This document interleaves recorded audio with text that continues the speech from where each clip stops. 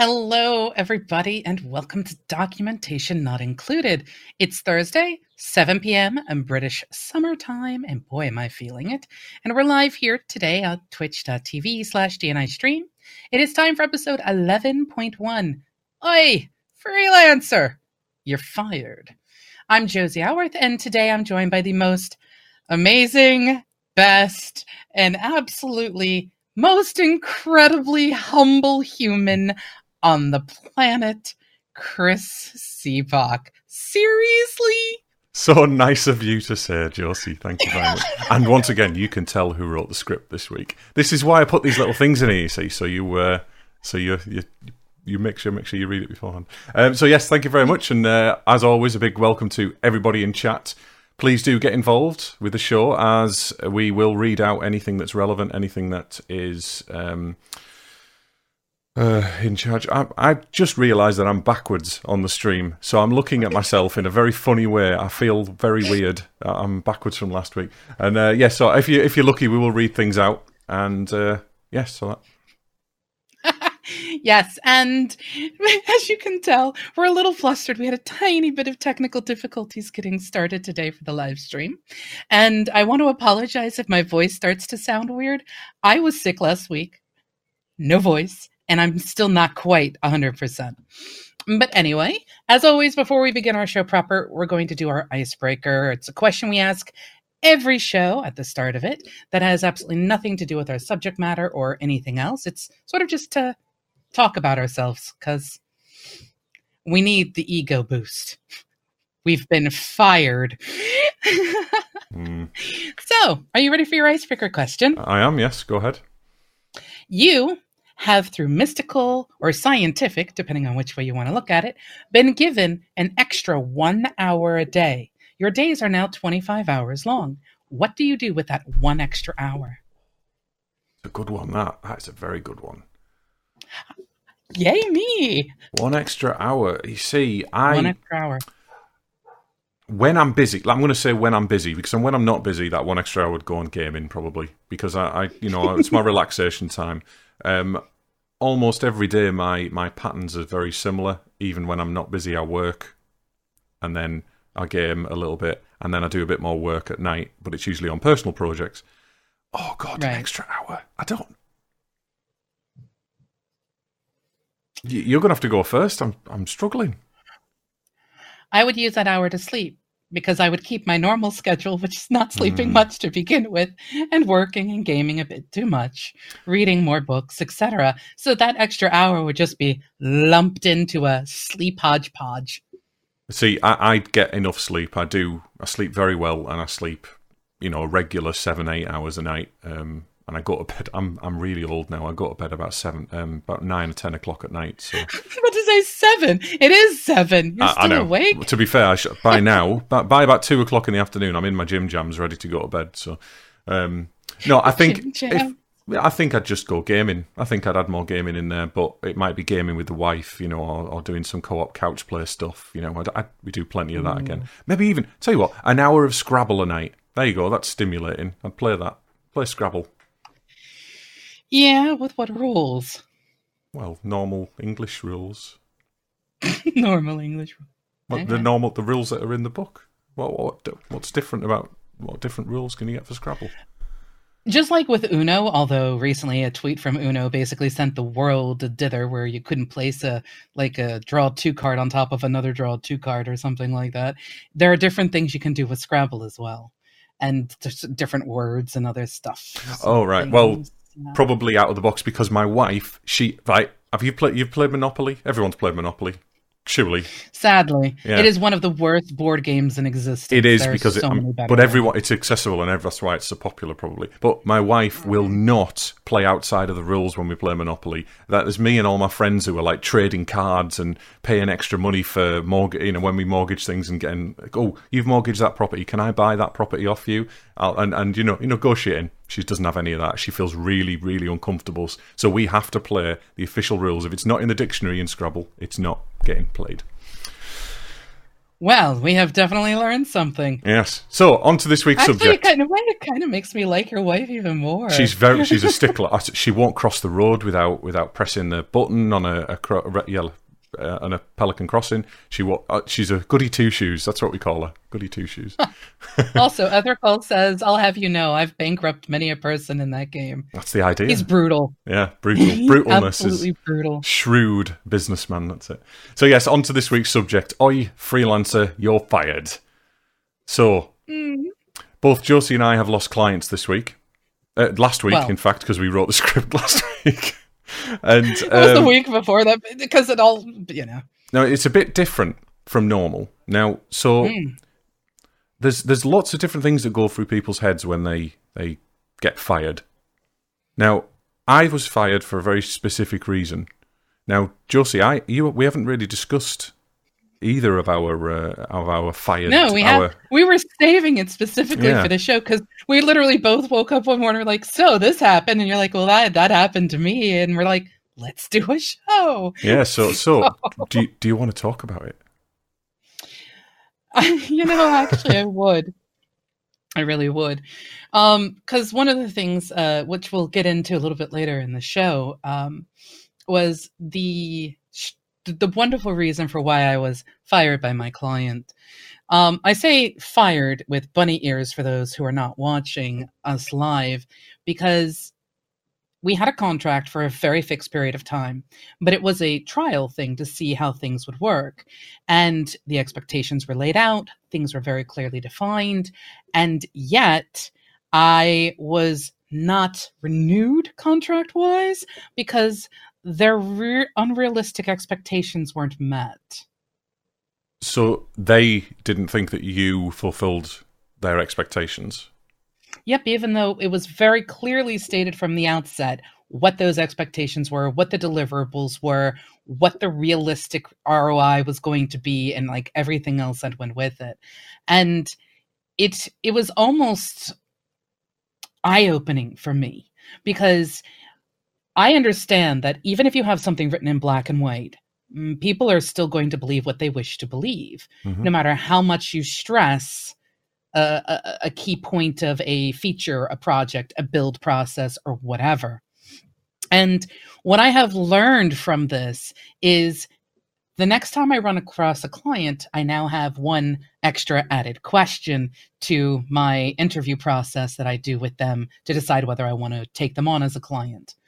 And it is simply the phrase or the question, how much effort and time will you put into this project? Because in the end, I usually have that question sort of kind of a given. It's like, you're going to get me these deliverables, right? Yes, and they will get me the deliverables, but the time they put into it has a drastic impact on the actual sort of outcome of what those deliverables can do. So instead of just simply saying, will you get me the deliverables? It's how much time are you going to realistically give me in this, and I will put that in our contract. Yeah. It's a very important point that I'm actually in the process of negotiating a contract at the moment, a contract for a company that I've worked with before. They're very much, they're very flexible. They work with me on a deliverables and a milestone basis. It's not just a day rate like a lot of contractors get. It is you will deliver this by this date, and then we will pay you, and then we'll pay you a day rate, and then we'll also pay you a bonus, which will make up the day rate. So there's a risk there, which is fine. And I haven't ever had a problem getting paid for them before or anything like that. But every single time we've agreed a list of deliverables, it's been very much focused on. There's a lot of back and forth. There's a lot of right. So what you've asked for there is a very grey. If you're going to hold money back on me based on your expectations, then I have to set your expectations at this level. I've had exactly the same thing happening today and the last couple of days while I've been trying to get this contract raised. Finally today we've come to an agreement, and I'm very happy with it. And by the sounds of it, they're very happy with it. Everything's been confirmed, but there is also an expectation that they are going to be available for me, and they are because I'm going to do some of the work remotely, then I'm going to go and see them. So when I'm there, I've got a bit more control, but when I'm remote, no control whatsoever on what they're doing during the day. They've got their own day jobs to do. They've got their own objectives and goals. I'm employed. Hang on, I'm not employed. I am brought on as an expert. Contracted. Yes, I'm contracted as an expert to provide services for a set period of time. And that set period of time, I have to deliver what they expect. Now, initially, when I got the first email with the list of their expectations, I think there was just a miscommunication problem. I don't think they actually expected what I thought they did. They wanted reports writing. They wanted what I thought they wanted, a code analysis plus, this is a 7-day period, by the way, initially, for 3 solutions as well. So it's quite a lot of work. They wanted me to look at documenting the code, fully documenting the code. Wanted me to look at planning for future pieces of software. And there was something else as well, which was basically there was way too much work for 7 days, but I think it was just the way that they worded it. So that's important, especially at the contract stage, to clarify and set expectations and explain why you have to set these expectations, because they've got their own reasons for wanting to set these deliverables. But there also has to be a precedent there to say, I need support from you guys, because I don't know everything about your company. I need to ask questions. Part of my services is a requirement gathering and technical translation process. I agree. I also really love the way that you're totally skirting around you're being fired. Yes. Well, I'm not skirting around it because I'm talking about the future, which is how I look at being fired. I look at the future. Oh. There's a retrospective element of being fired as well. So we'll get to that, but okay. I want to hear your firing story. So I have been working for I've been working in the Internet of Things and API management area. I feel like I should grow fangs at this moment in time and hiss at you. Like my inner Darth Securitas is all IoT. I didn't get to the point where security was that much of a concern with it. I was very high level designs and what I was looking at, so it wasn't. Fair enough. It is important, but it's the whole IoT thing just gets like I get heckles down my back like I'm a dog or something. These are very closed systems, so there's not as much of a security concern around them. But where they're deployed was anyway. Getting off the subject, so I was working on projections for future funding for a particular product. Right. So my work was very low priority when it came to accountants looking at figures and basically, and also based on the project, they've just had a reshuffle. They've had to drop an entire sprint team, considering they had 4 separate sprint teams, all of about 20 developers each. But I wasn't involved in any of the project work. I was working on the product side of things. So I was working on designs that would facilitate the gathering of funding or the approval of funding that would then sign off project work for the future. So It's very low priority, the stuff I was working on. I was contracted for 6 months.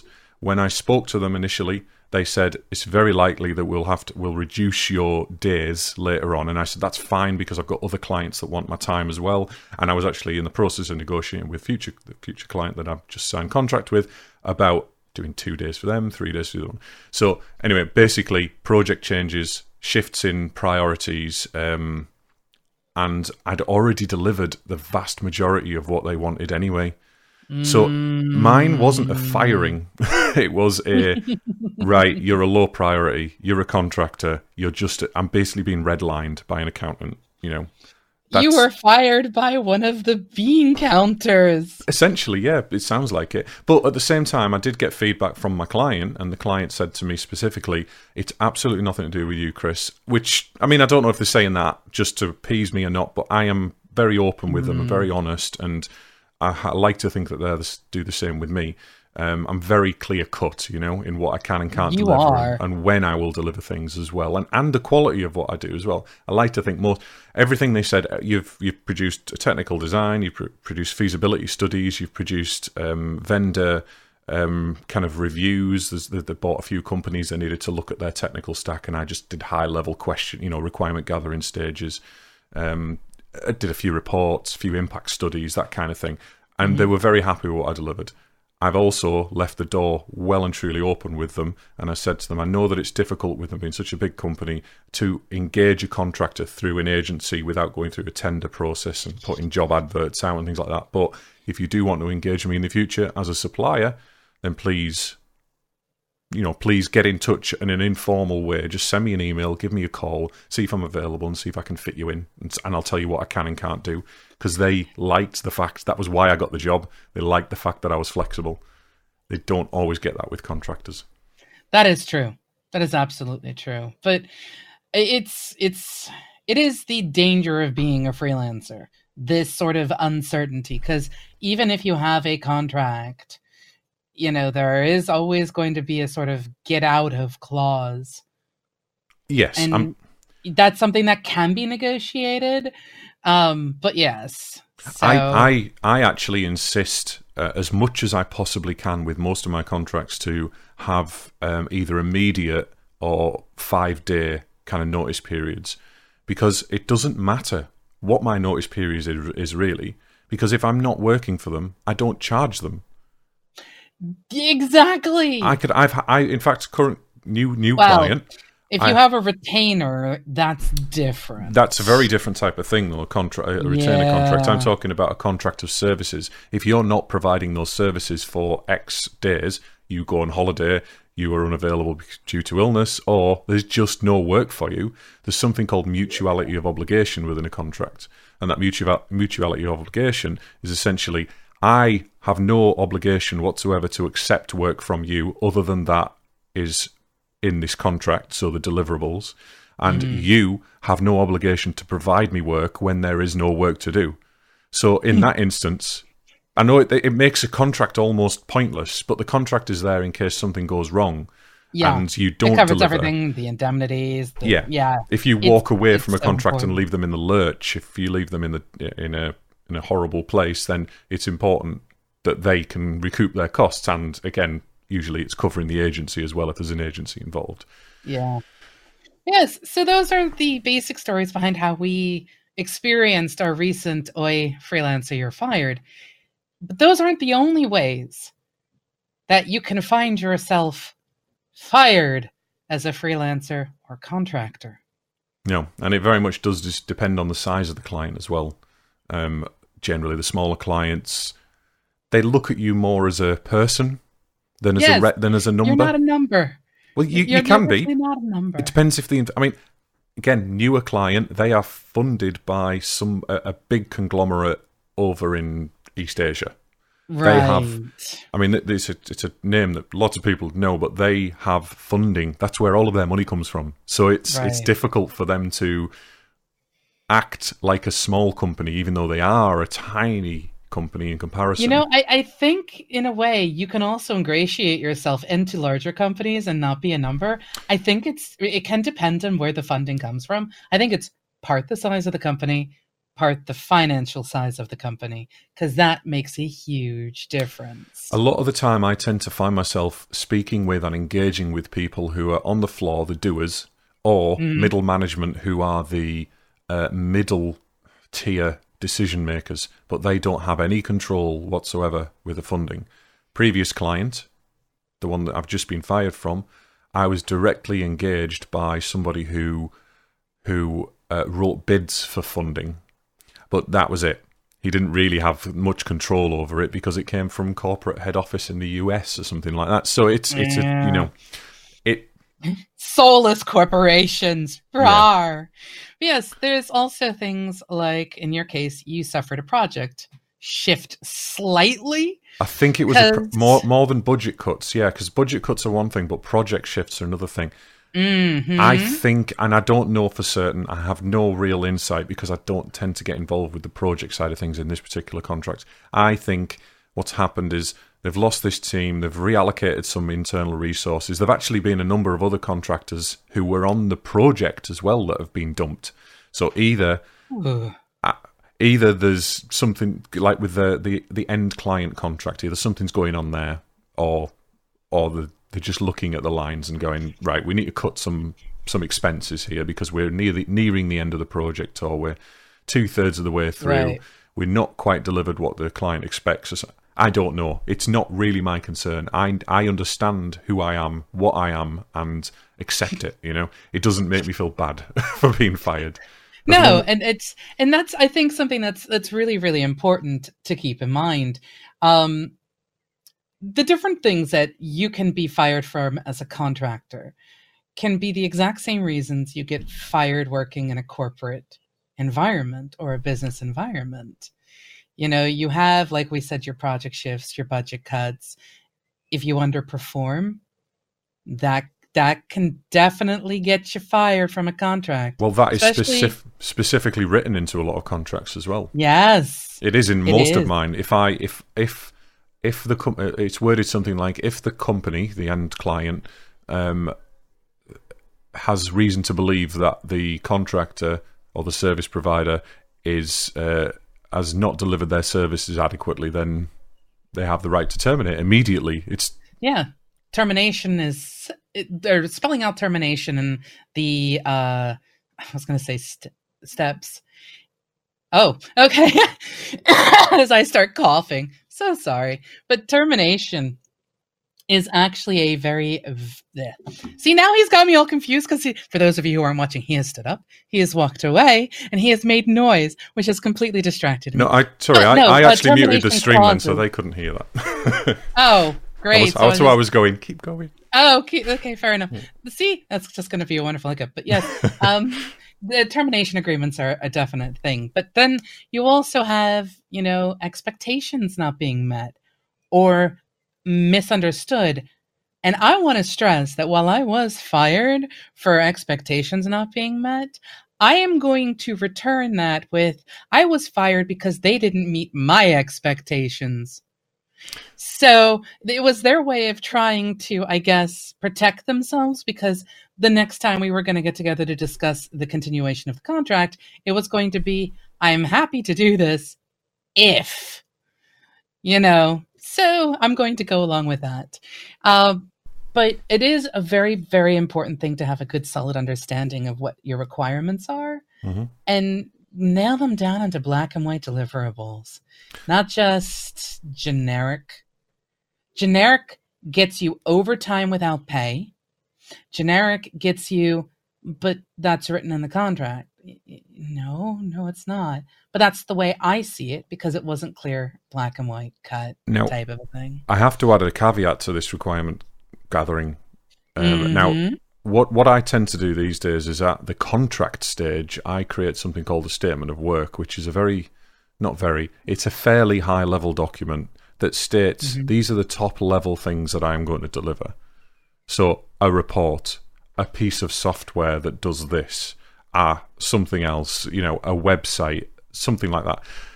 If there is an understanding, or you've been provided with requirements at that stage, a website, for example, let's keep it simple. I'm going to provide you a website, 5 pages, contact page, news page, this, that, and the other. That at a contract stage for me is adequate, because expectation management is part of the job, and requirement gathering, full requirement gathering, is a chargeable process for me. I have worked on solutions that have taken me 6 months to requirement gather. Okay. I was about to sit here and go, how strange. I don't necessarily do that. But, I can understand, at least from what you do, why that is a thing, especially with some of the systems and things that you work and you build and stuff like that. I mean, a website's a bad example for me, but it makes it simpler for the listeners who are listening. If it's something simple, yes, go for it. Requirement gather as much as you want. But I've already spent 2 to 3 days sending emails back and forth to this previous client that I'm going to be doing more work for. That's 2 to 3 days in total over the last couple of months. That's a lot of money. It's a lot of time to be investing. That isn't chargeable, obviously, because it's the high level negotiation process, but it still needs to be recouped somewhere. Now, I'm a small 1-person provider. If you're a company, that will get rolled into whatever you agree in the future. I don't really work that way. I can't really recoup those costs, although I do based on a day rate or based on project deliverable milestones. It really does depend, but you have to think about that. You can't just...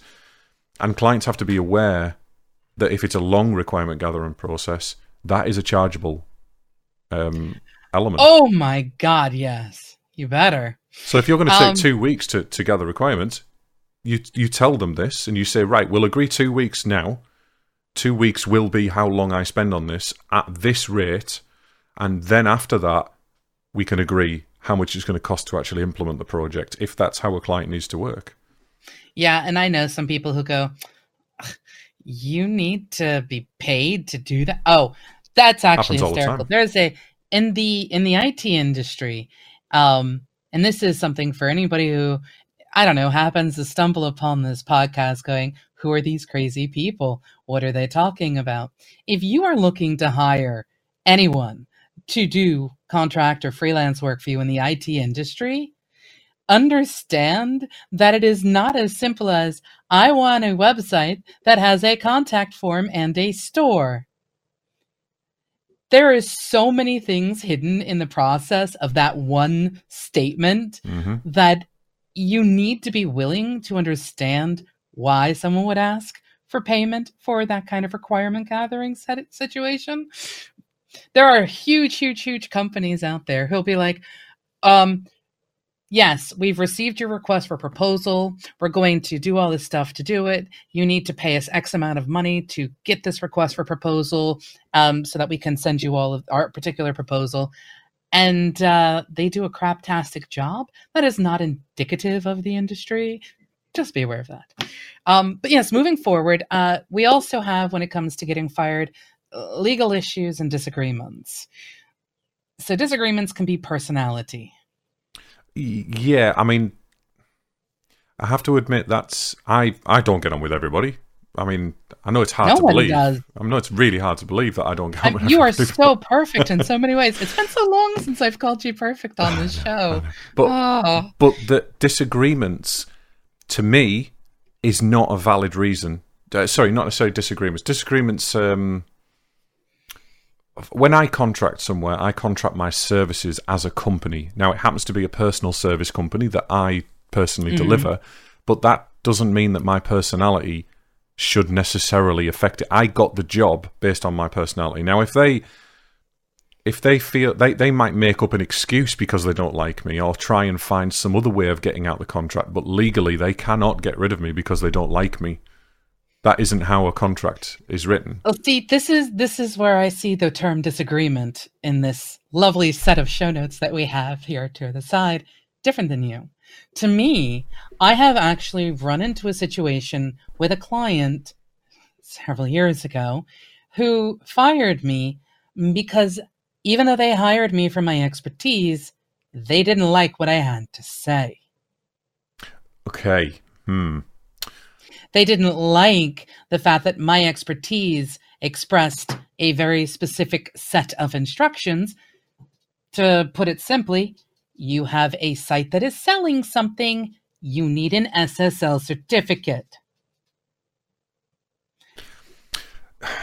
This was back before Let's Encrypt existed. That's them not necessarily disagreeing with you. That's them not understanding what you were there to do. No, they didn't like the fact that I was pushing a solution that was industry standard that would cost them more money. Right. So that does happen. This was back before Let's Encrypt existed. So this is back in the days where you had to spend gratuitous amounts of money for a yearly SSL certificate from someplace like Komodo or Thwaite or whatever.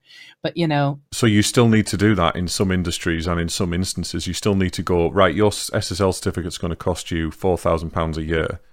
Because you have, I mean, Let's Encrypt isn't appropriate for every single website and every single application out there. And in fact, a lot of companies will not consider it. So it's still a thing. It's still a thing when someone says to me, oh, we need someone who's a SQL Server expert and we need a SQL Server provisioned and deployed and configured for this particular project. And you go, okay, that's £20,000, please, for the license cost, you know?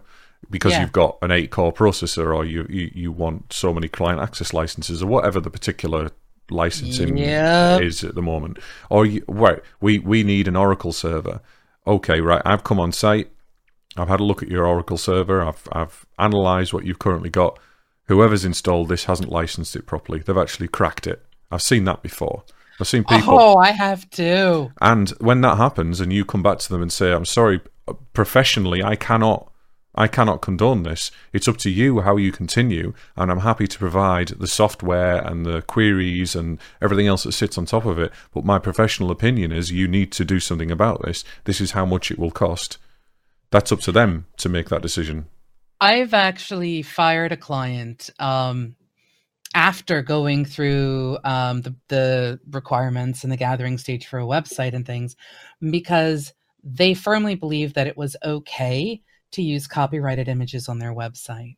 Again, and I refuse to be part of that or privy to it. Now, there's the refusal of, if you are directly involved in sourcing those images and putting them on their website, then yes, absolutely refuse if you are directly involved in it. If they happen to do that using software that you've created or a website well, obviously, that you've I've got indemnity for things like that. Yeah, but in this case, part of the job was me actually taking the content that they send to me and putting it on the site for them, because they didn't want to have anything to do with that sort of humdrum, boring kind of content update, which is fine.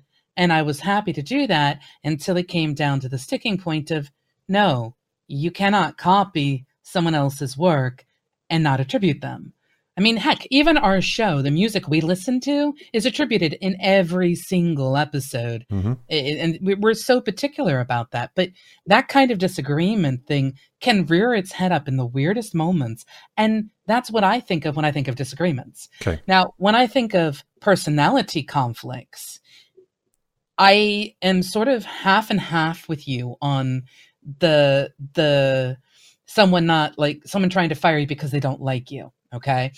In your case, you end up working in huge groups of people or large projects, or you're not doing a 1-to-1 or a 1-to-2. Like me, I'm usually 1-to-2, 1-to-6, depending. 8. Sorry. More often than not these days, I am actually on a much smaller scale. I might be part of a big company, but I'm working with 1 or 2 people. But I think disagreements can come in a lot of different ways, and I think how disagreements are handled says an awful lot. I mean, when we were talking about the primer thing, we were talking about how the thought is gone because of my throat. So that's fine. We can move on to the next part of this discussion. I 100% agree. There's a number of different ways we can disagree, but there's also what we've already covered slightly is unprofessionalism. Yes. Now, unprofessionalism is definitely something you can be fired for. What's it called? Disparaging behaviour or something like that. It's got an official term in contracts normally.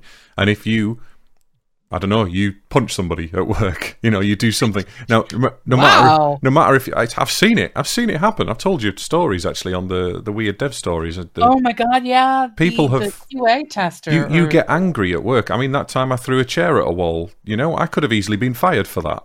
But under the circumstances, the people who would have fired me totally 100% were on my side and understood why it happened. I didn't hit anybody. I didn't injure anyone. I did put a hole in the wall, but it was beside the point. And it was many, many years ago when I was much younger, and it had never, ever crossed my mind to do that. It's not something that's within me anymore. But it happens. You see unprofessionalism all the time, even if it's just a thing, something like, right, so somebody's slacking off at work.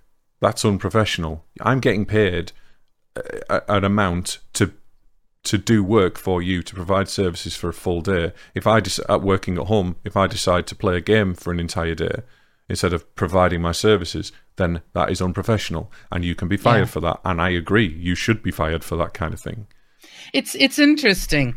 Having had a 9-to-5er and other round the clock, fixed schedule things at companies, and being a contractor or being a freelancer, running your own company, whatever, I see a difference in how I act.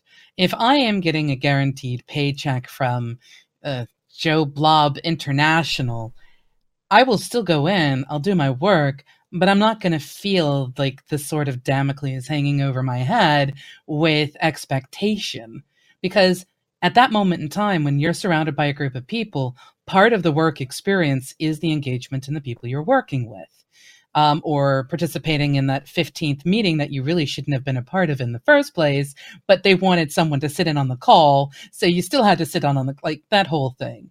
But on my own, doing what I do, when I have a project in front of me, if I am not giving it my 1000% at like almost full octane constantly while I am on that clock, I feel like shit. I wouldn't say... And I can't... I get so frustrated. I get really frustrated when I work with some of the companies that have that sort of laid-back mentality, or they're like, yeah, we'll get that deliverable to you soon. And you're sitting there going, can I have the deliverable, please? I am literally at a blocker because of you. Can I have the deliverable, please? Yeah, we'll get it to you. And after 2 weeks of chasing, I finally get the deliverable, but by that point, I've started another project up for another client that I have booked my time for, and their response is, I want it right now. Yep. I've gotten you the deliverable. Give it to me right now. And I'm just sitting there going, we had a deal. This is expectation management. It is a constant battle, and it is a constant juggling act, isn't it? To juggle up multiple clients, or even multiple projects for an individual client. Yes. That was, again, one of the things I had to do in my last job, was that I had no less than 6 different workflows going on at any one time, and it was just speaking to different people in different time zones all the time, compiling documents, looking at different technical solutions, looking at different implementations of software, and trying to cobble together each of the individual deliverables, you know? And I managed to do it with most of them, all but one, which was I was in the process of working on towards the end. And that's the job. The job as a freelancer is to be able to juggle your time and make the most effective use of it. I'm not perfect. Nobody's perfect. We all do waste a little bit of time. But I tell you what, I waste a lot less time at home than I do in an office. Oh my God, yes. 100%. 1,000% more. I am so right there with you. And not a lot of people do, though. I know some people who literally cannot work from home. It is impossible for them to do so. But we're sort of edging towards the end of our show, but I want to make one very clear statement about being fired as a freelancer. The word fired should not be a negative word. No. Nor should the word terminated. Or terminated, or let go, or what have you. Your mindset should be different than that of the 9-to-5er going, oh no guaranteed paycheck. There is a perspective, a connotation to the word fire that is very negative, or let go, or term, whatever word you want to use for that release of contract preemptively. To me, it is a perfect moment for me to stop, sit back, and go, what just happened? There's a reflection moment, isn't there? There's this self-evaluation that we have to do as well. I mean, yes, I do that. Lessons learned from projects. That's sort of what ends up happening in my brain. That whole, all right, this is what we did. This is what went wrong. This is what didn't go wrong. This is, like all of that. And that one project management lessons learned kind of a thing. Happens. I mean, you do that in an agile process. You do that on a circular basis, but as a contractor, it's different, or as a self-employed person, it's different in that you should be reflecting on the relationship that you had with that client, what you could have done better with them, how you could have spoke to them differently. Is there any way you could possibly have retained that client? Can you possibly work for that client again in the future? All of those things. I mean, before we do go, I know we haven't even scratched the surface of our show notes again. However, we did it with the first episode. We just couldn't nail it with this one, which just means this is just another one of those fun topics we're going to have a lot more to say on. However, because of the fact that this is about being fired, I really want to clarify. If you find yourself preemptively let out of a contract and it was not your choice, do me a big favor. Take your moment and go through your 7 steps of grieving, and then sit down and actually think, okay, what happened? And be true to yourself. I mean, there's nothing worse than sitting there going, well, they fired me because Bob didn't like me. Darn you, Bob, and the bean counting department. It's never really that simple. And it's never personal. Well, very rarely it's personal. Very rarely is it. Well, it does happen, but it's in my instance. It's never really personal. It's usually about the things that we discussed. My contracts, project shift, budgets. I must have had over 20, 25 contracts in my career, and I've never been fired from a permanent job, but I've only ever been let go of 2 contracts. The one that just happened and one a few years back. The one a few years back was after a very intense period of work, about 3 or 6 months. I can't remember, but I was the tech lead on the project. I was let go when they hit maintenance mode. We'd got things in production, we'd got everything going, and I was essentially saying to them, when we hit maintenance mode, I'm leaving anyway. And I think that, I don't know why, I think there was there was very much a toxic culture in that particular company, and it was a spiteful thing for them to do at that moment. They were well within the rights, because they made me essentially redundant. They said that you had nothing else to do, which I didn't. All of the project work had been delivered by one feature. Again, that one feature was in QA at the time, and it was pretty much ready to go. There wasn't any bugs or anything. It was pretty much ready to go, but they got rid of me. And it was because of somebody I hired for them to take over, and he was just a little bitch. Let's put it that way.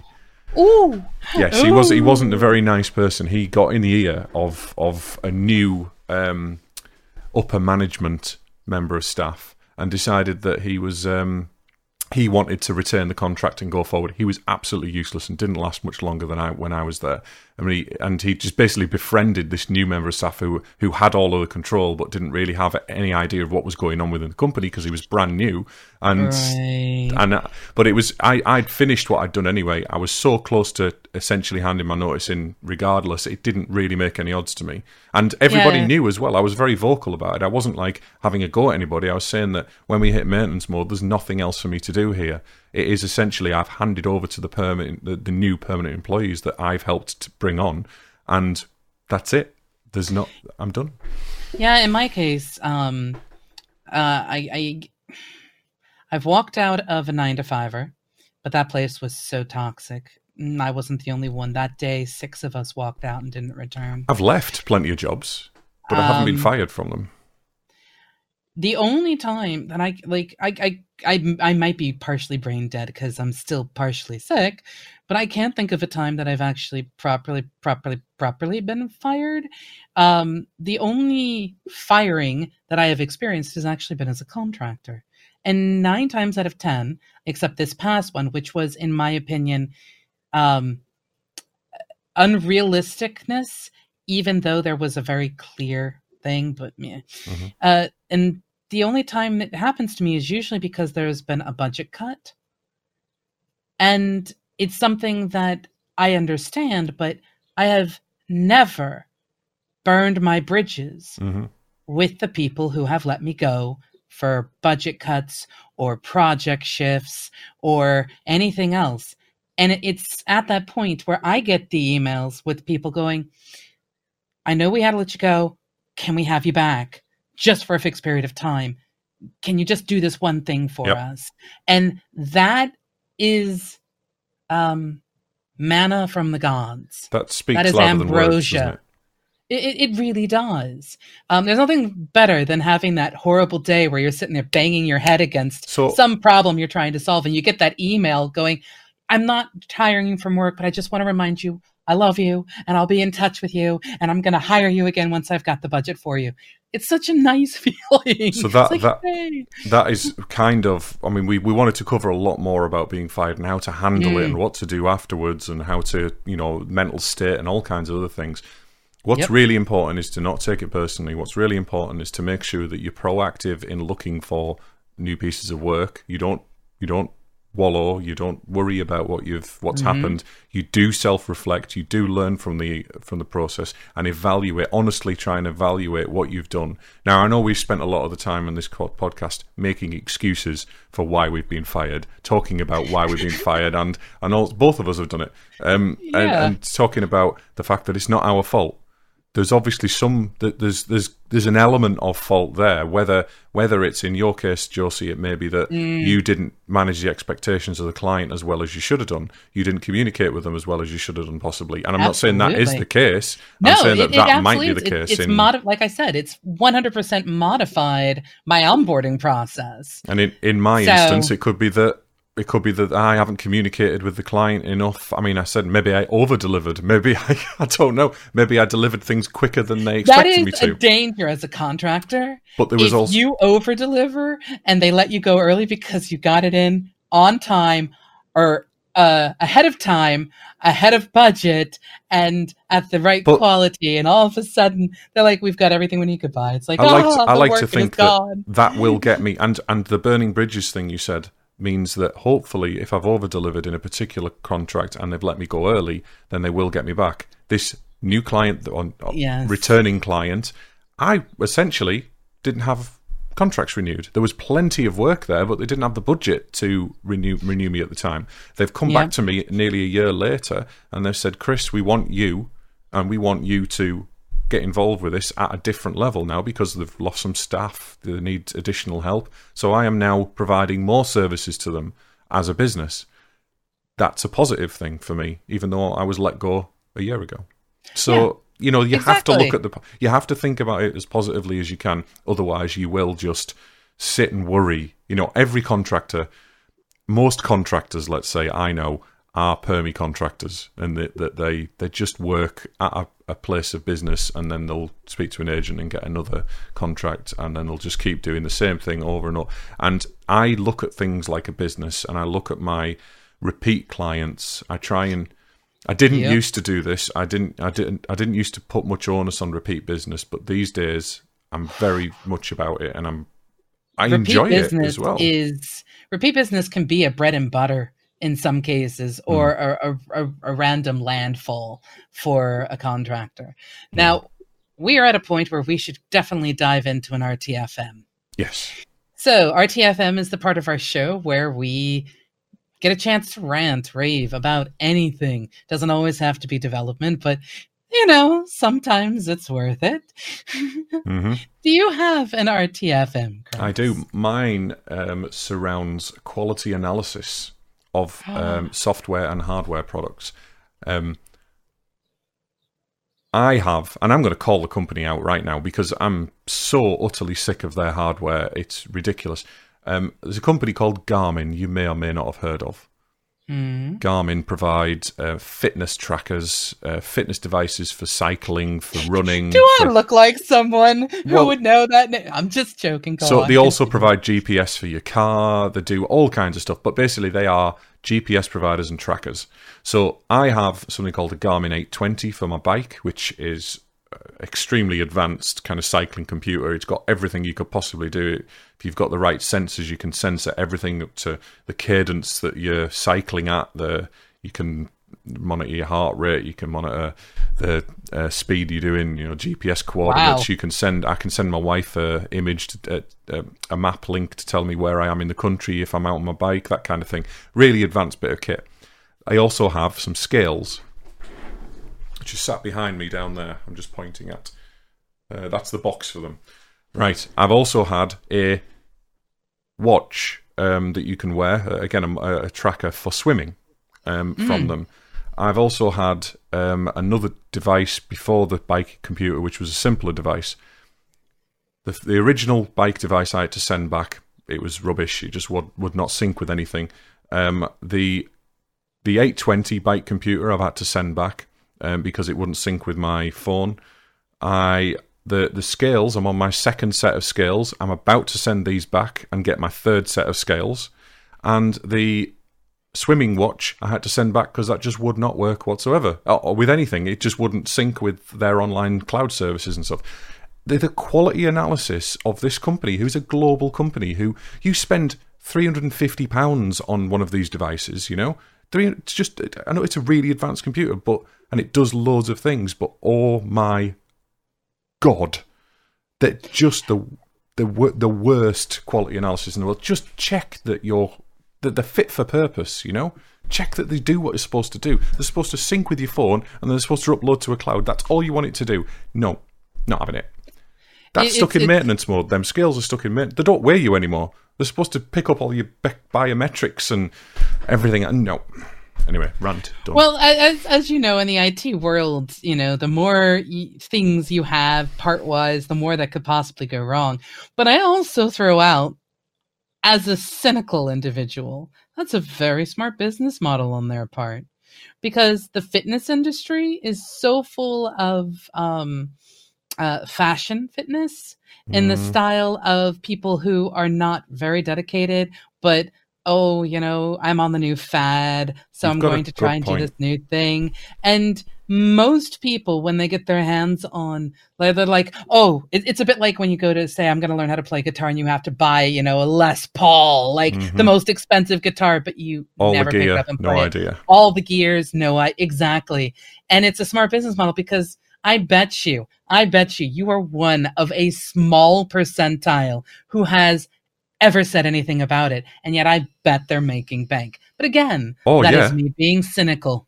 They are market leaders in what they do. They are absolutely market leaders. However, their products do not stand the test of time. As soon as you just synchronizing something with a smartphone is such a simple thing, but it's a QA process problem. It's not a business model. It's that they have shit QA. Simple as that. That's fair enough. Well, my RTFM is a very simple one. I actually mentioned something on Twitter. It's, you know, if you have an app or a bit of software or anything that people rely on, and you do an update and you modify settings into a different state without telling people in the changelog that these settings will be modified, I want you to go die in a fire. Not really, but seriously, just if you're going to have a single toggle go from off to on with your update, tell us so that we can make educated choices and guesses. I spent 30 minutes today, which may not seem like a lot, but I spent 30 minutes today looking and going, why is this thing not working? It worked perfectly fine. What changed? And there was nothing in the change logs, nothing at all. And I bet the documentation hadn't been updated either. Obviously not. So I was like, okay, I'm going to have to go step by step through every single setting that impacts what I'm doing. And I finally found it, but that was 30 minutes of my time wasted on a problem that shouldn't have happened in the first place. So just do me a favor. Be honest. I've had it before where a config setting has changed from it was a binary setting, and it used the value true or false, and they changed it. It was a JSON file.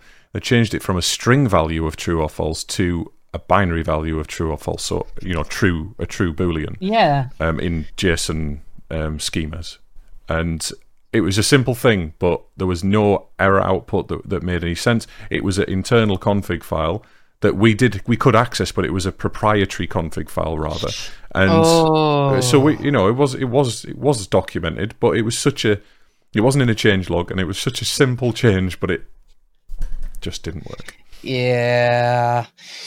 Oh, so frustrating. But that's our RTFM. And now we are at the end of our show.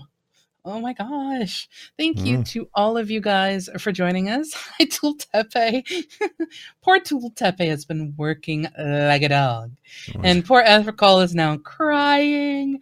And to everybody else, I see you lurking. Don't think I don't. I totally do see you lurking. You've missed the show, Tultepe. I'm sorry. But yes, thank you so much for joining us live on Twitch, twitch.tv/DNI stream. And for all of you listening in the podcast in the future on one of the many numerous platforms, which you can find us now from Apple to Spotify to Google Podcasts to all kinds of places. We are discoverable everywhere, and it's down to Josie. So I want to say publicly, thank you very much, Josie. You've done a wonderful job this week. Just this week. Last week I couldn't move out of bed. It was just you can hear my voice is starting to go. But yes, so come visit our website, www.dnistream.live. You can find links to all of our past podcasts. You can find links to our Discord and our YouTube channel. And you can also use our website to contact us for any reason. If you want to be a guest on the show, you want to suggest a topic you've enjoyed today, please give us some feedback. The contact form is working now. Or you've hated everything we talked about. If we ramble too much, please send us some feedback and tell us what we can improve about the show, because we do want to take this forward. It's important to us, and we're trying to refine everything as think. And if you want to be a guest as well, we're always interested in having other techies on. And no one's everybody knows something that somebody else doesn't. So it doesn't matter how good or bad you are. I want to throw out one of the hardest, or one of the reasons why it's so difficult to get people as a guest on the show is imposter syndrome. Mm-hmm. Every single person I talk to goes, "Oh, I don't know enough to talk about this." I'm like, that is not the point of our show. The point of our show is something interesting you? Are you excited about something? Is it tech and dev related? Come on the show. Absolutely, because we all learn from each other. That's the joy of being a techie. That's why we started this podcast in the first place. And speaking of, next week we have someone joining us to talk about Python and learning second languages in the programming world. Yes, it's something I'm quite interested in as well, because I believe he's a C# guy, isn't he, who's moving into Python? He's a C# guy, works a lovely agency up in Scotland, which will be great. But he'll be joining us to discuss Python, the second language.